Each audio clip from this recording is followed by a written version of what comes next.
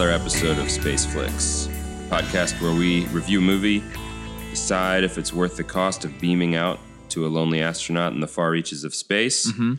Today we're talking about The Lighthouse. Right.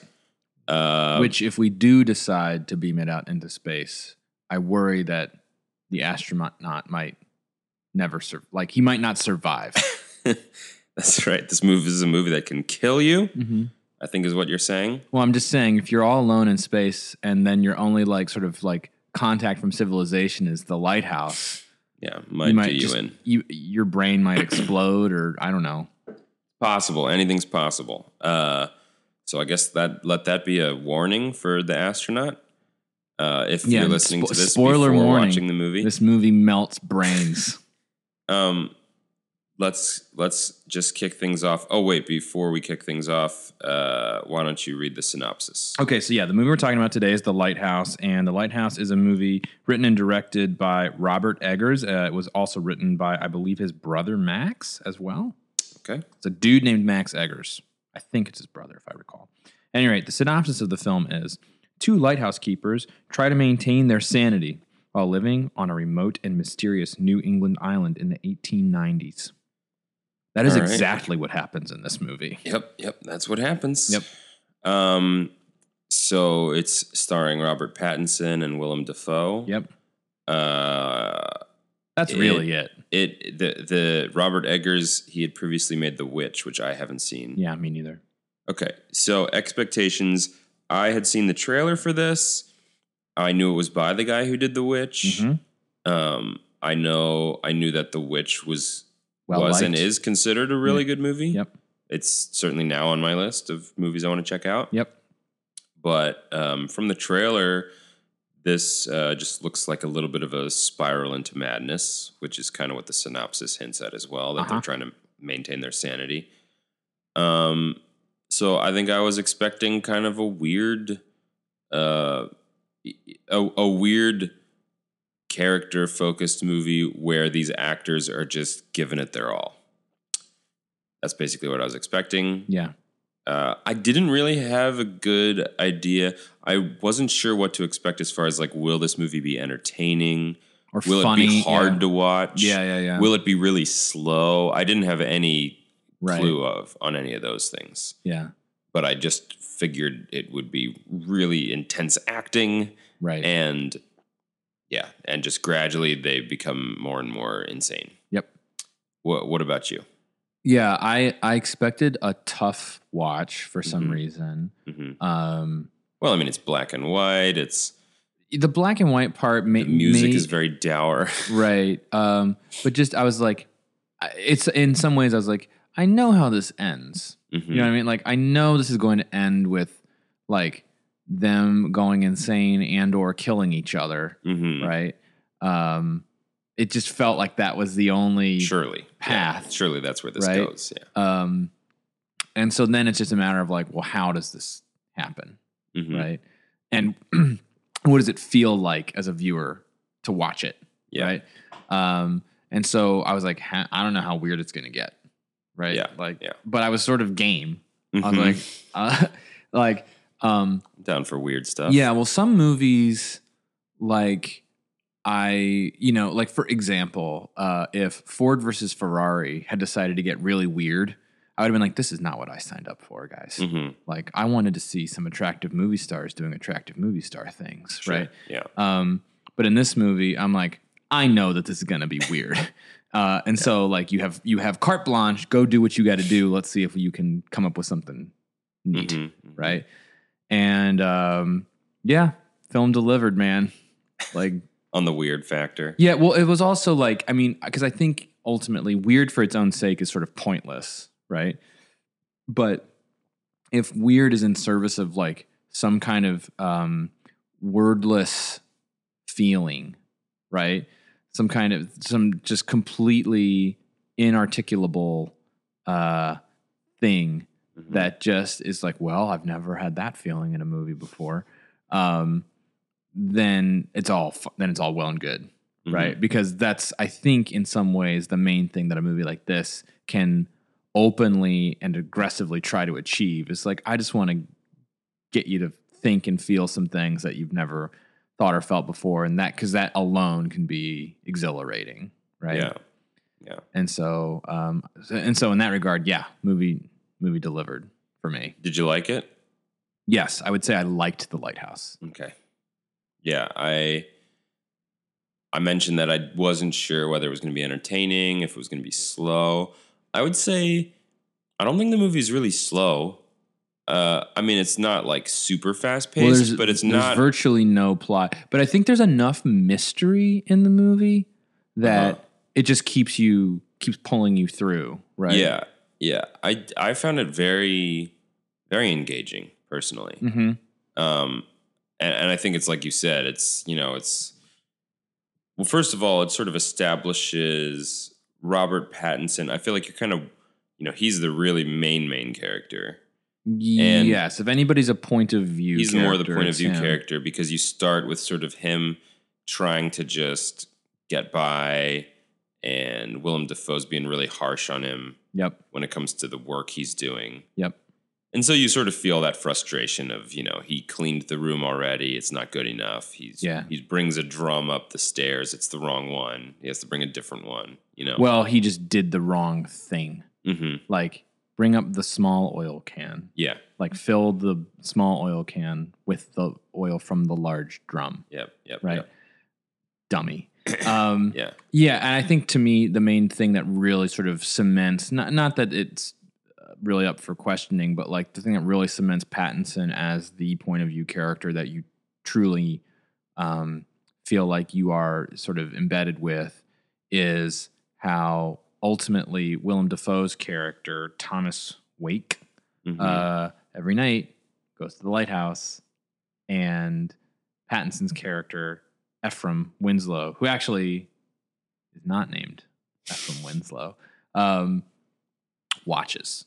Like, not quite sure what's happening up there. Yeah. Right? Yeah. And and I think that exact sense of like desire from Pattinson's character's part, from Ephraim's part, like I need to understand. Yeah. I need to know what's going on up there. We feel the same way, right? I think, and so in that regard, the movie, his desire to know and like the actions that he takes to try to learn, we are with him, right? We're like, yes, learn. It's like, you're like, you want the camera to just sort of pan up and go up in there. Right. Like, show us. What is he seeing? But yeah, it's very closed off. Which is so funny. I was not expecting, we're getting ahead of ourselves a little bit. I was not expecting like in any way for there to be this big mystery / this enticing kind of, like aura around the light of the lighthouse. Yeah. I wasn't expecting that in this movie. I wasn't even aware of that being a thing that like anybody would be interested in. And I don't know that it is. It might just be a creation, something that this movie invents. But the idea that it would be so desirable, to get up to where the light is because it's so magnificent or something. Right. But I thought that was really cool because it was like a mystery box that I didn't know was going to be there. Right. Well, I think part of it is just how forbidden it is, right? Like, I don't know that Pattinson's character would be like, I got to get up in that lighthouse, right? No. Except for Dafoe's character being like, you cannot go up there. Yeah. That is mine. It's right? The West Wing. Yeah. Yeah. And there's a bit of dialogue early in the movie when he brings up, he's like, the rule book says we're supposed to alternate, Right. And Dafoe's just like, it's mine. Right. But yeah, so anyway, so we both felt it delivered on the weirdness. Yeah. I quite liked the movie coming out. I would say I liked it far more than I was expecting to. Okay, yeah. So I thought it was going to be weird. I think I sort of would say that my expectations, not that I was expecting a similar movie, but they were similar to my expectations for First Reformed in that from the marketing and stuff, I thought it was going to be very dry lots of acting. Mm-hmm. It was just going to be about like intense acting, Mm-hmm. and that was kind of going to be the main thing going for it. And I was kind of like ready for it almost to be a little bit of a chore to get through, like eating your vegetables. Like this is an important, artistic statement, and you must appreciate it, right?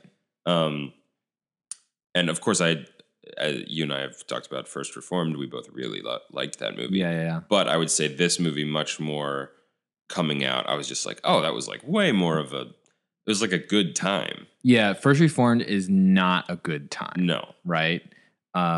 This movie I felt to be somehow... This movie isn't like a classical good time, but it kind of is just... It does ultimately just have a lighter feeling to it. Mm-hmm. Like, there's something funny about a lot of the things that are happening in this movie, and there's like nothing funny about First Reformed. Yeah, right? This one, First Reformed is very somber, which I would have expected. This one is not really serious. It's crazy. Right. Like the characters are not, sometimes they are, but a lot of times they are not having fun at all. Mm-hmm. Right. Especially Pattinson's character. But I'm having fun for a lot of the movie. Yes. Right.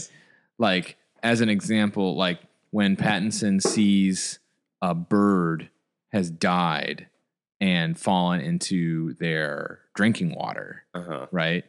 And another bird like sort of pesters him, right? And we're gonna get right into we're getting into spoilers now, right? Like, and he murders that bird, straight up, brutally, right? He's having a terrible day, and I'm having a delightful time, right? And so I feel like a lot of the movie is that, and even like moments in the film that are meant to be confounding or confusing, and even like I don't think that we are meant to fully understand, right? Like there's a sequence where Pattinson is on the roof, like fixing some shingles, and he like peers through a hole in the roof and he sees Dafoe in some sort of like self-gratifying sort of position on the bed. It's like he's disturbed, right? Pattinson is disturbed by what he sees, and I don't think like I'm like I don't even understand precisely what we were watching in that moment. Right. But it's just sort of like, but I'm still like bemused by the impenetrability of some of the images and some of the like the setups. So, like I don't know what's happening, but I'm delighted that this movie is causing me to like see things and feel things that like I don't get anywhere else. And that in of itself is somewhat joyful. Like, it's like, it's different. Like it's truly different. I would, the closest thing I could compare it to would be just for me, the feeling of waking up from an incredibly weird dream where you're just like, it wasn't like a good dream, but I feel really happy because it was just so, it like kind of what you're saying, like it was like showing me things that I just didn't expect to see, or didn't even know that I wanted. Right. So yeah, I mean, we're supposed to talk about themes. Do you think you could speak to any of the themes of this movie? Guilt, certainly. Guilt. Yep. There's a major sort of current of guilt that runs through it because Pattinson's character, sort of I mentioned earlier, the character's name is Ephraim Winslow, except his name's not Ephraim Winslow. That's a name he's stolen from a coworker who has died. Yep. And his name is Tom, right? And so he is sort of grappling with sort of being complicit in the death of that coworker and or being directly responsible. It's sort of like not quite clear. And he's coming, and that sort of intrudes constantly into his thinking and actions. And he sort of tries to get through it with alcohol, with sexual gratification, with all sorts of, with trying to like get to that lighthouse light, but he sort of cannot get around it. Mm-hmm. Yeah, guilt certainly seems like the one sort of I don't know, the one most coherent one that you can point to. I mean, a lot of the movie is what we thought it would be and what the synopsis said it would be, which is two men struggling to hold on to their sanity. Mm-hmm. So, well, it's funny. I was thinking about that. Mm-hmm. Sorry, I'm interrupting your point. Go ahead and make your point, and I will get back to mine later. No, just go ahead and make it. Well, my point being, I know that it's just a synopsis for like to be able to put on the IMDb or something like that. Mm-hmm. I don't find that these men are at all trying to hold on to their sanity, right? Are they trying to hold on to their sanity? No, it doesn't seem I think like something they certainly Dafoe's character seems very happy to lose it. Dafoe's character, well, I think since we're seeing things from Pattinson, from Ephraim's, let's call him Winslow's perspective from the beginning, it makes sense that things sort of are somewhat just normal in the first, let's say, third of the movie. Yeah, but it sort of feels like Dafoe's character is kind of already crazy at the beginning. A bit. Yeah. Right. But I think where it really goes off the rails, quite like I think in a marked kind of way, is every night for the first third of the movie, Dafoe's character is drinking with dinner. Drinking booze with dinner, right? Yeah, right. And every night, and Winslow is like, no, it's like against the rules. Like, I don't want any demerits, right? Yep. So I just want to do the job and do it well, right? And every night, Thomas Wake is like, all right, suit yourself, but you're making a mistake, right? And then I'm gonna drink. And then his last, what is ostensibly his last night there, Winslow's like, fine, I'll partake. Yep. Right. And then the movie sort of like takes this massive leap into basically what is a totally altered reality, I think, from what the first third of the movie feels like. Mm-hmm. Because he wakes up what we believe to be the following morning. And they later intimate in the movie that it's been weeks. Yeah. Right. And he doesn't even perceive it. And so I think once Winslow joins Wake in boozing it up at night, like we have now entered an alternate dimension. This is now like whatever insanity you could sort of observe from afar in Dafoe's character, we are now inside, right? Yeah. Now that Winslow is on the sauce, right? And that to me is where it's like, yeah, I don't think these men are interested at all at like preserving their sanity. I think in some ways they're sprinting towards Wake is there to lose it. Yeah. Right. I think that's like kind of the point. Right. And so I find that to be more interesting than ostensibly two sane people trying to like keep it together. Mm-hmm. Because it's sort of like, I don't know, we've seen tales of people trying to keep it together. Like they splash cold water on their face. They look in the mirror, right? They say phrases to themselves like, keep it together. Yeah. Right. Yeah. And it's like, that never happens in this movie. No. It's more fun that way. Yeah. There's something about two people being very isolated. I sometimes have this just sort of thought experiment, I guess, of imagining some person you might have a relationship with, thinking like, what if we were the last two people on Earth? Sure. How would that change our dynamic? Because what that makes me think of is all of the sort of things, all of the values you have, a lot of it is probably the result of being a member of society, and kind of like there's certain things that everybody believes. And, I do this, or I live my life this way, or I conduct myself this way because I think it's the right thing to do. But maybe I think it's the right thing to do because that's what everybody around me thinks. And that's what allows me to sort of operate within this system. Mm-hmm. But if all those other people making up that system were gone and it was just me and one other person, then like the only things that would matter, quote unquote, would be things that they and I agree to, you know? Right. And so like all other notions of what's appropriate and what's like acceptable are kind of irrelevant, and it's just we make the rules now. Me and this other person, and this movie to me, I feel like captures that really effectively. Yeah, where it's sort of like Winslow has come in with these expectations and values and a sense of decency, brought from the outside.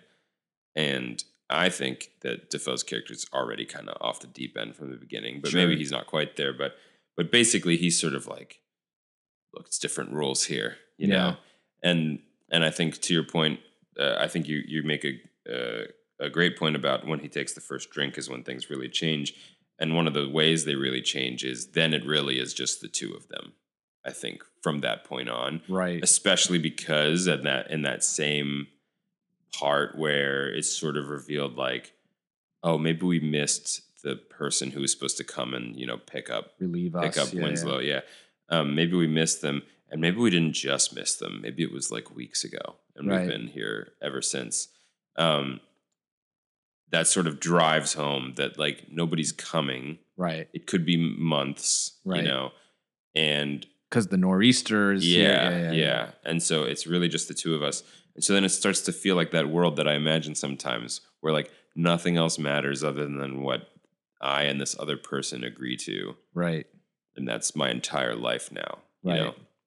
And I think that kind of connects to the gradual loss of sanity, because I think our brains aren't really meant to function like it's a sort of like we need a world to be a part of, to sort of be able to function. And I think when you take that away and it's just you and one other brain, that's a recipe for just insanity. Right. And so, I mean, I do think guilt is a big part of what ultimately turns out to be sort of like relevant backstory for Winslow. Yeah. But I almost feel like it's not a big theme, or not like the central theme. I feel like it's kind of more, it feels more like the descent into madness that results from isolation. And, and I guess that's really it for me. Right. Should we talk about best parts of the movie? Because we're already like, we're spoiling it already. Stuff. Yeah. But I really just thought this movie was really cool. Like, I mean, really, once they took the drink, it is kind of a blur. Yeah. But in a good way. Like, and it's like, it's supposed to be a blur. Like, I almost remember it as in the same way you remember like a night that you got completely drunk. Yeah. And you can just sort of like remember parts of it. Yeah. Which is fitting for this movie, because for like 2/3 of the movie, they are completely drunk. Yeah. Well, like, my wife asked me after I saw it, she was like, did you like it? I was like, yes. I feel like it transcends things like and dislike. She's like, oh, was it just sort of like intellectually stimulating? Did it really like tickle your brain box? I was like, I don't think it's that either. Like, I think it's like it can create the feeling of having been in a dream or a nightmare, right? And that is its great accomplishment. And to say that you are intellectually stimulated by like a dream or a nightmare is like, that's probably not the prevalent feeling that you have in that moment. It's more like, I am like, this is just like spiritually stimulated or something. Right. Yeah. Right. It's just this sort of visceral, like, toying with reality in a way that you don't really get to do. Right. And so that to me is sort of the thing. And so all the moments that I think of, it's not like I have some, film school, like unpacking of the image, although I'm sure you could, right? But the thing that, all the moments in the movie that really stick with me, I don't have like a great reason that I can like articulate as to why those moments are so good, other than I will just sort of tell you what my feelings were when I saw them, and that will be the end of it. You know what I mean? Like I don't have deeper reasons, I don't think, right? No, yeah, I totally feel the same way. It's hard to really even explain why I like this movie. I think it's just so interesting to watch. Right. And so much like I just wanted it to keep going. Yeah. As you were talking though, I did think of a specific part that is certainly one of my favorites, Sure. which is the as they descend into madness, it really is just like lots of little scenes. One-offs. And one of them that I quite like is that he says something to the effect of that he doesn't like Willem Dafoe's character's cooking. Yeah. And Dafoe gets so angry. Right. And he stands up and gives this incredibly just like flowery, flowing speech of casting him, to the depths of hell and like all the things terrible things that should befall him. And like the camera's like underneath. Yeah. And like the shadows cast by his face are like really just like haunting, and he's like this imposing, ominous, looming figure, like, barking all of these like just awful things at Winslow. And when he's done, and when he finally finishes, Winslow's just like, all right, I like your cooking, or something like that. And that's just like the end of it. Yeah. And, and then it might be like in the next scene, they're like dancing together or something. Right. And it keeps just going back and forth. And it is like, it feels like, two pretty drunken people, in that volatile place of 1 second you're laughing and having your best friends, and the next you're just like threatening each other's lives. Right. And then you're back to laughing together. But yeah, that speech was a highlight for me. Yeah, tremendous. There's lots of parts of this movie that just I like. So I already talked about like the bird scene from earlier. The seagulls are actually a major sort of visual like recurring motif in the movie. But we'll save the best for last. But just I'll call out a few like little things. When Winslow is emptying the chamber pots on the cliffs and manages to throw a bunch of poo in his own face. Right, because the wind. Just delightful bit of physical that's comedy. The sort of thing that I always wonder. I'm like, how many takes did they have giant fans? Probably. Like making that happen. Yeah. I just wondered how they made that happen. Loved it. But yeah. Loved the scene where the only word that either of them was saying was what? What? Yeah. Great. Obviously, like when they wake up after the first night, or maybe apparently weeks of drinking, like just the disorientation of that, how every bottle in the joint is empty, how the place is a mess. Yeah. Right.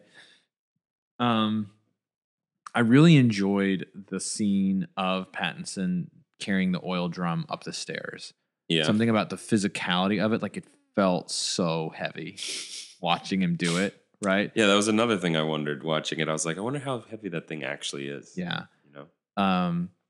Pattinson painting the side of the lighthouse and being dropped. Like the fact that something that I really enjoyed throughout the movie was how difficult it was for Pattinson to get water. Like despite it's like raining and there's ocean everywhere, it's like water everywhere, but not a drop to drink, right? Yep. Like, just like he could not get clean drinking water in his life, right? Which is also like a contributor probably to his insanity. Yeah. Right. But just when he would pump the interior pump and like sludge would come out, right? It just like all these little moments, just sort of pushing him away from sort of being like a civilized, well-balanced person and into just the welcoming arms of madness, right? like quite literally like a siren on the rocks, right? Like, you want to stay at sea, but the appeal of the rocks around this lighthouse are just too great, and you will crash on them and die. Yeah. Right. Just, tons of little moments like that. Any other moments that stick out to you? How about the why'd you Spill your beans? Yeah. Yeah. That was pretty great. Yep. And it was one of those, this is always effective when a movie kind of doesn't use a certain technique and then does in this one scene. I think that was a very intriguing moment in the movie because, well, first of all, it's like, as far as turning points, it was another development where he chose to reveal something about himself after Wake had said, "Don't tell me," right? Don't tell me anything personal or whatever. You know, it's like just going to ruin things. But then later, he kind of comes to and he's looking for him, right? And he just hears his voice. Why'd you spill your beans? And the camera starts sort of like floating, like through a doorway and down a hall and stuff. And it just hadn't done anything like that in the movie up to that point. Yeah. And so that had me just super like intrigued. Like, what is happening? What am I about to see? Yeah.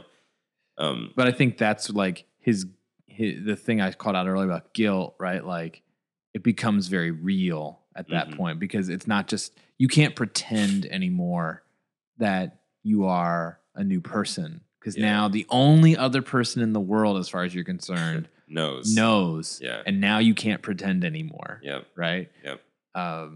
So I quite liked that moment too. And then of course, I mean, I also feel like there are a number of scenes where he sees or thinks he sees or has some sort of weird interaction with a mermaid. Sure, yeah. Those are all great. I love it. I think the very first scene with a mermaid in it, it's played totally like it's a real thing that's happening. You know, he like goes out. Yes. And he discovers like a mermaid. The body of a mermaid, basically. Yeah. But then, first of all, it's like it's a mermaid. So you're like, wait, that's probably not real. Like, is that imagined? What and then but then as the movie progresses from there, it keeps playing more and more with just fantastical elements. Yeah. To where you're like, all right, you know, I think this movie is like maybe not being literal, or we're just seeing like hallucinations of a drunken person, right? Or there isn't even a right answer to these questions. Right, yeah. We talked right after we saw the movie, and I think I brought up the idea of like,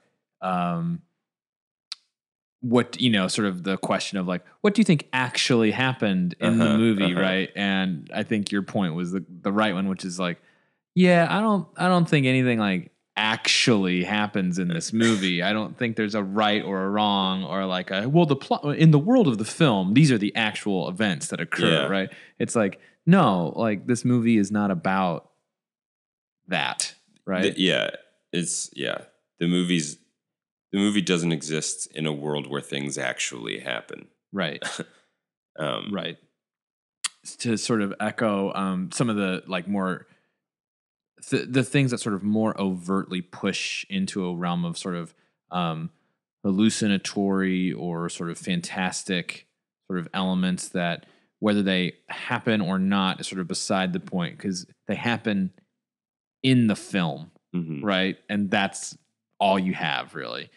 I loved the utter ambiguity of what is happening up on that top floor of the lighthouse because at one point Pattinson follows Dafoe up there and is sort of watching through a grate, and basically he can theoretically see more than we do because the camera doesn't show us much. Yeah. But at one point, like we hear all of these weird sort of like gelatinous squishy kind of sounds happening up there. There is like water dripping from that floor, or like some sort of slime or something, right? And we see like we hear sort of like Defoe's sort of like it's unclear what the nature of it is, but there's sort of like moaning happening, and then we see like a tentacle, right?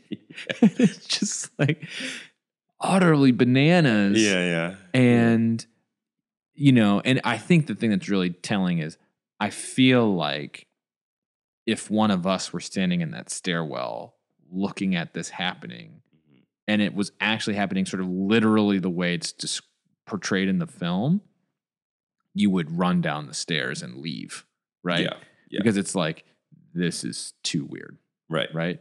But Pattinson stays and is like that much more like allured to get up there. I gotta get up there. Gotta get in on that tentacle action. I don't know what's happening, but I need it, right? Well, it's like if it were you or me, we would either run away screaming and never come back, or at the very least, the next morning, I'd be like, so what was up with that tentacle thing up there?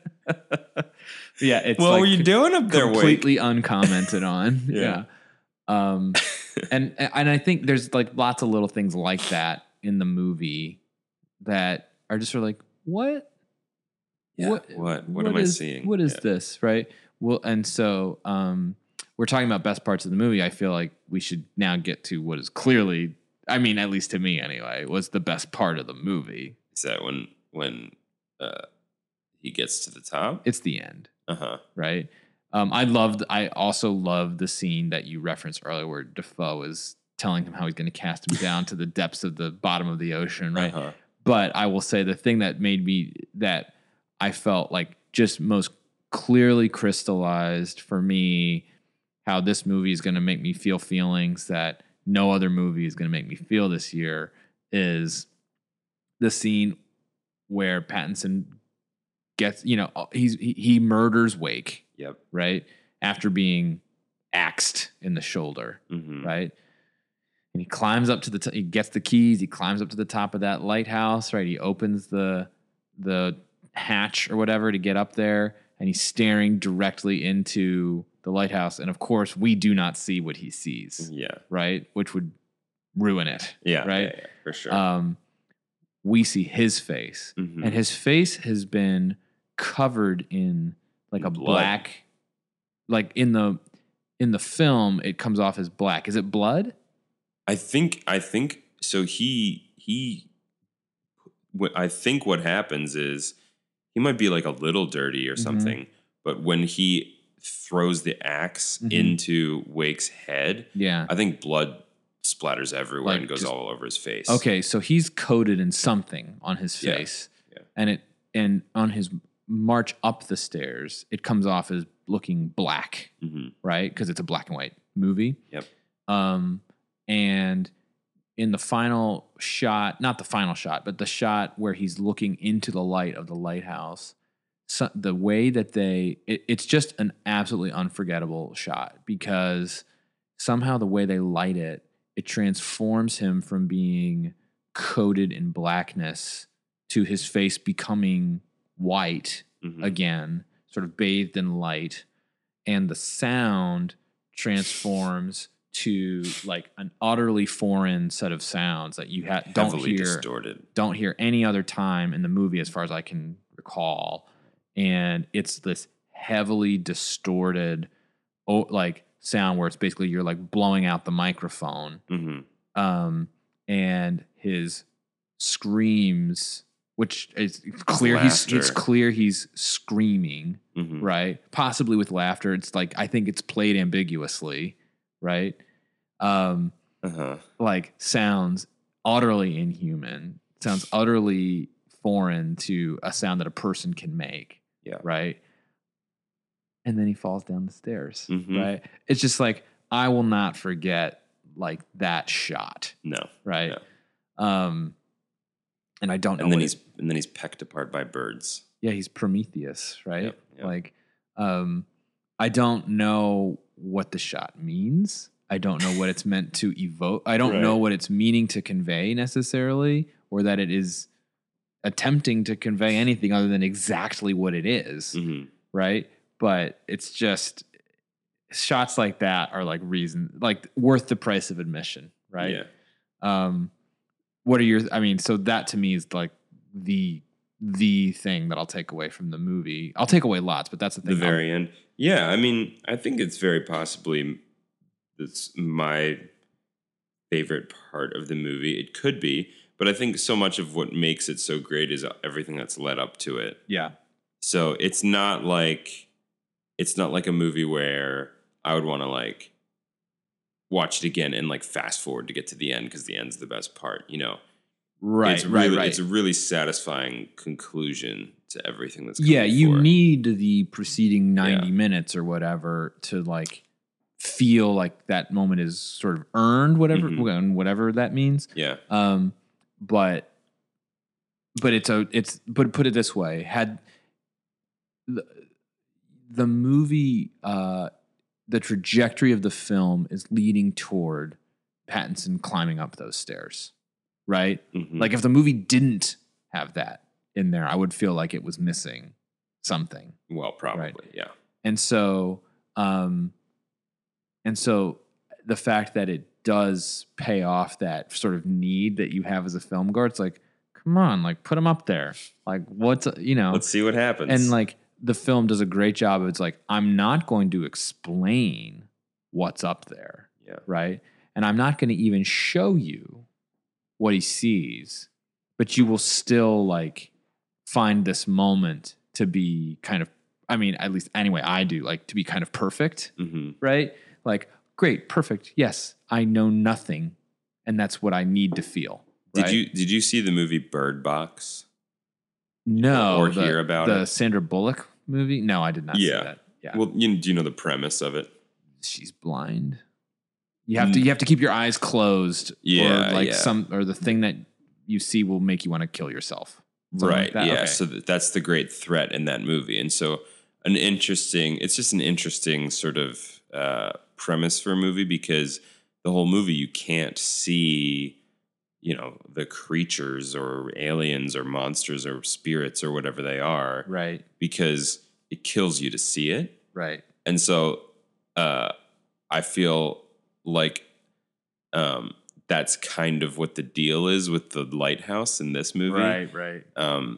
That it's like the movie can't show it to you because whatever it is, it clearly drives a man completely mad. Right. Or something. It does something not easily recovered from. Right. And I think that's the perfect way to do it. Also, I think of, I guess I'm just for whatever reason thinking of movies that withhold things visually, but like in 2001, I know, I can't remember where I saw this, but I saw a clip of somebody talking about how they had different effects they were trying to accomplish to, you know, visualize like the aliens. Okay. That like built the obelisks, you know? And they were trying different things. And then eventually Kubrick was just like, we're not going to show them at all. Yep. You know, like anything we show is less interesting than what the viewer has in their imagination. Yeah. So sometimes not showing something is the only way to go. And I think in this case, it definitely feels like the right choice. Although I am also remembering there is a shot in the film where they just show the light head on.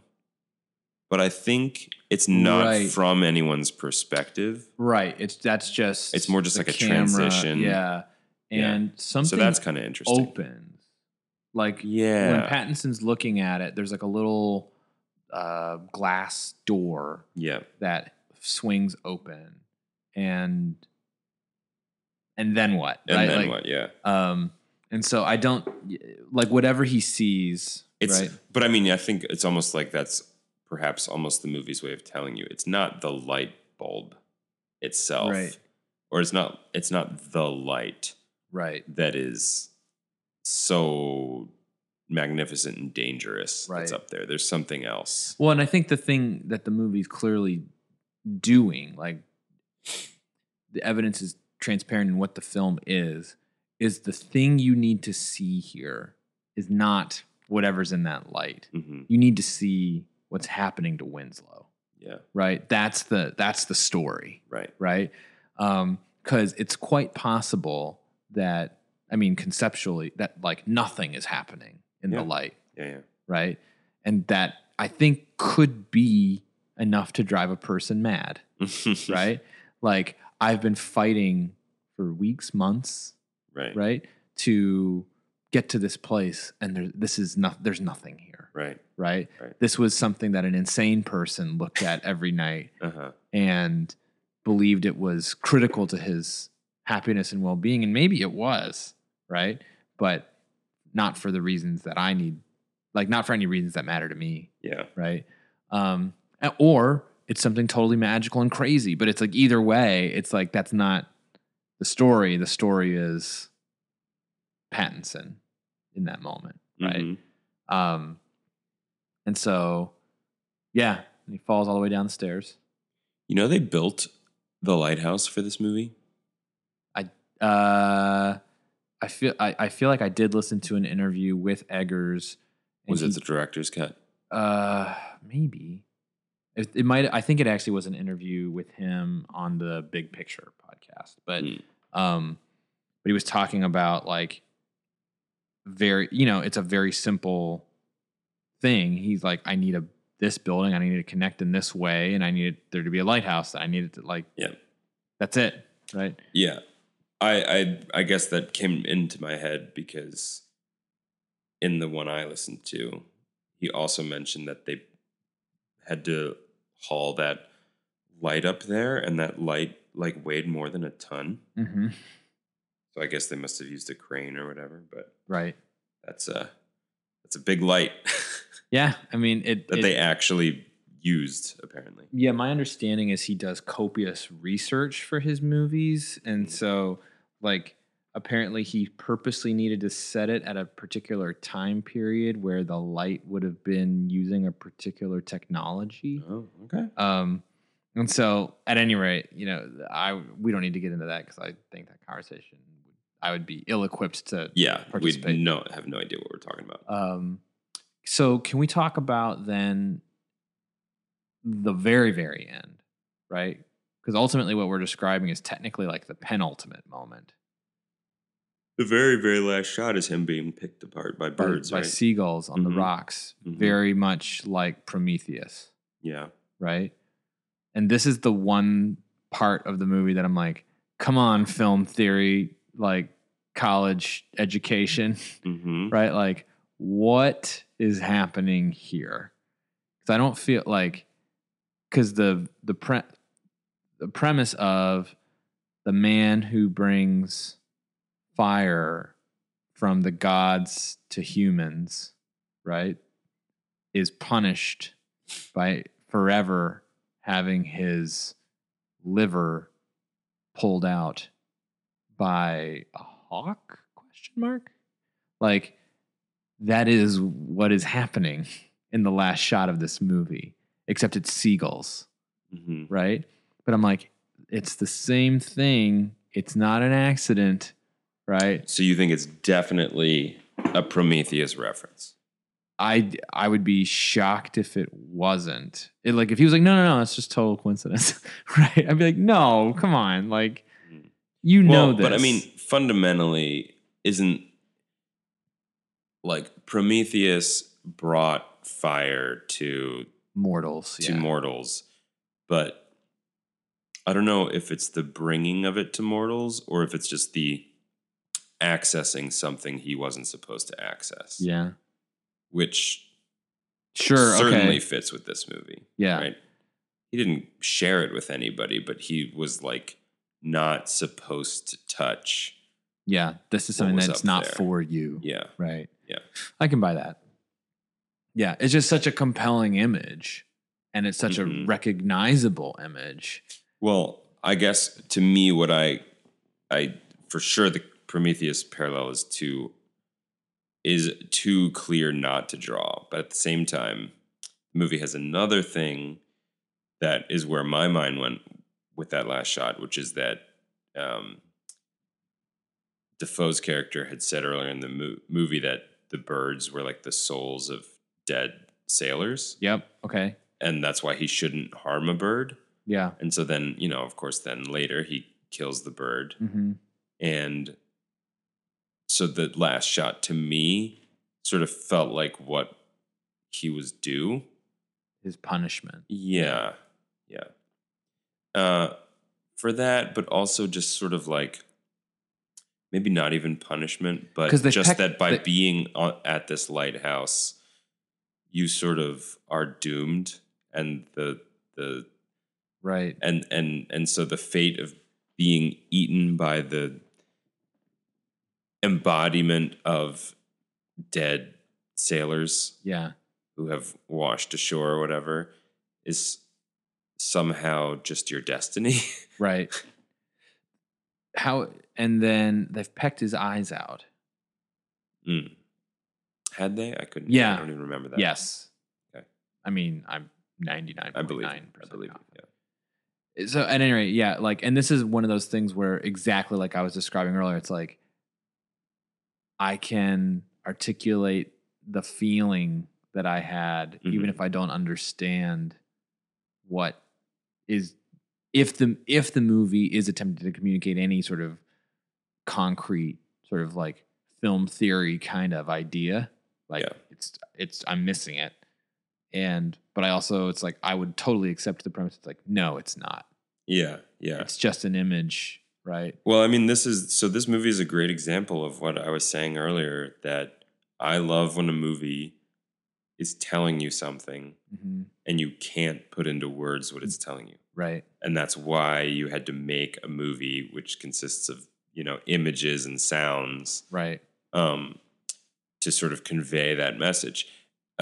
And so that, I feel like we're struggling to explain some of the things we liked about this movie and some of what does it mean? What does it make you think and feel? Yeah. And I think it's for all of the right reasons, because this movie is telling you and showing you things that if we could articulate them, then that would mean you can put it into words. Yeah. So you didn't have to make a movie to convey that idea. Yeah. But yeah, it's sort of like almost like at the risk of being very difficult for someone who wanted to like know what this movie had to say. I feel like I would just have to be like, you're just gonna have to see it, Right. Yeah. Like I can describe to you what happens, but and what you see is not the same as just seeing it for yourself. Yeah, I was having a conversation with somebody at work who had seen it, and I was like, it's almost like not a spoilable movie, right? Like, I mean, I could tell you what happens, and like, it would probably detract from the experience a little bit, right? But like, ultimately, it's like, no, it's just these images and these sounds combined are the thing, right? Yeah. And so in that regard, like, I think we get to this topic from time to time if the movie warrants it, but it's I think an echo of that moment that we both love in A Serious Man, right? Where one of the characters is just like, embrace the mystery, right? Like, not knowing is the point. Yeah. Right. And I think some movies do not earn that because they're just sort of difficult or impenetrable for its own sake in a way that's frustrating and like not doesn't provide you with those sort of emotional experiences. They're just confounding, right? Yeah.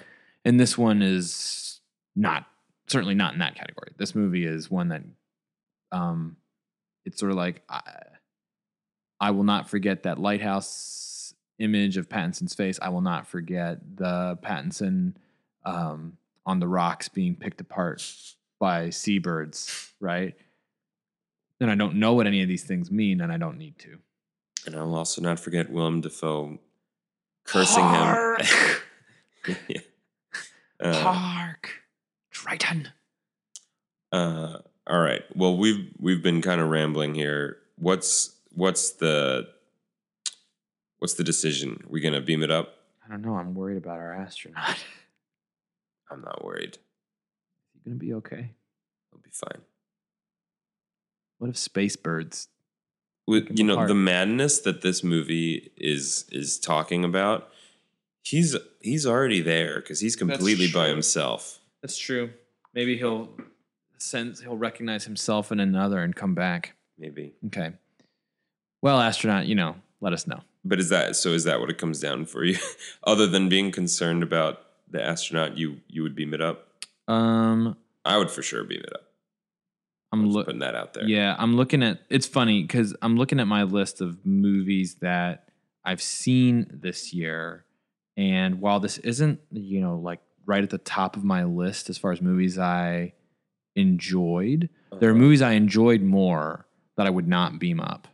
Right. Okay. And the weird point being, I probably would beam this up. Okay. Because it's so unique. Yeah. So, yeah, let's do it. All right.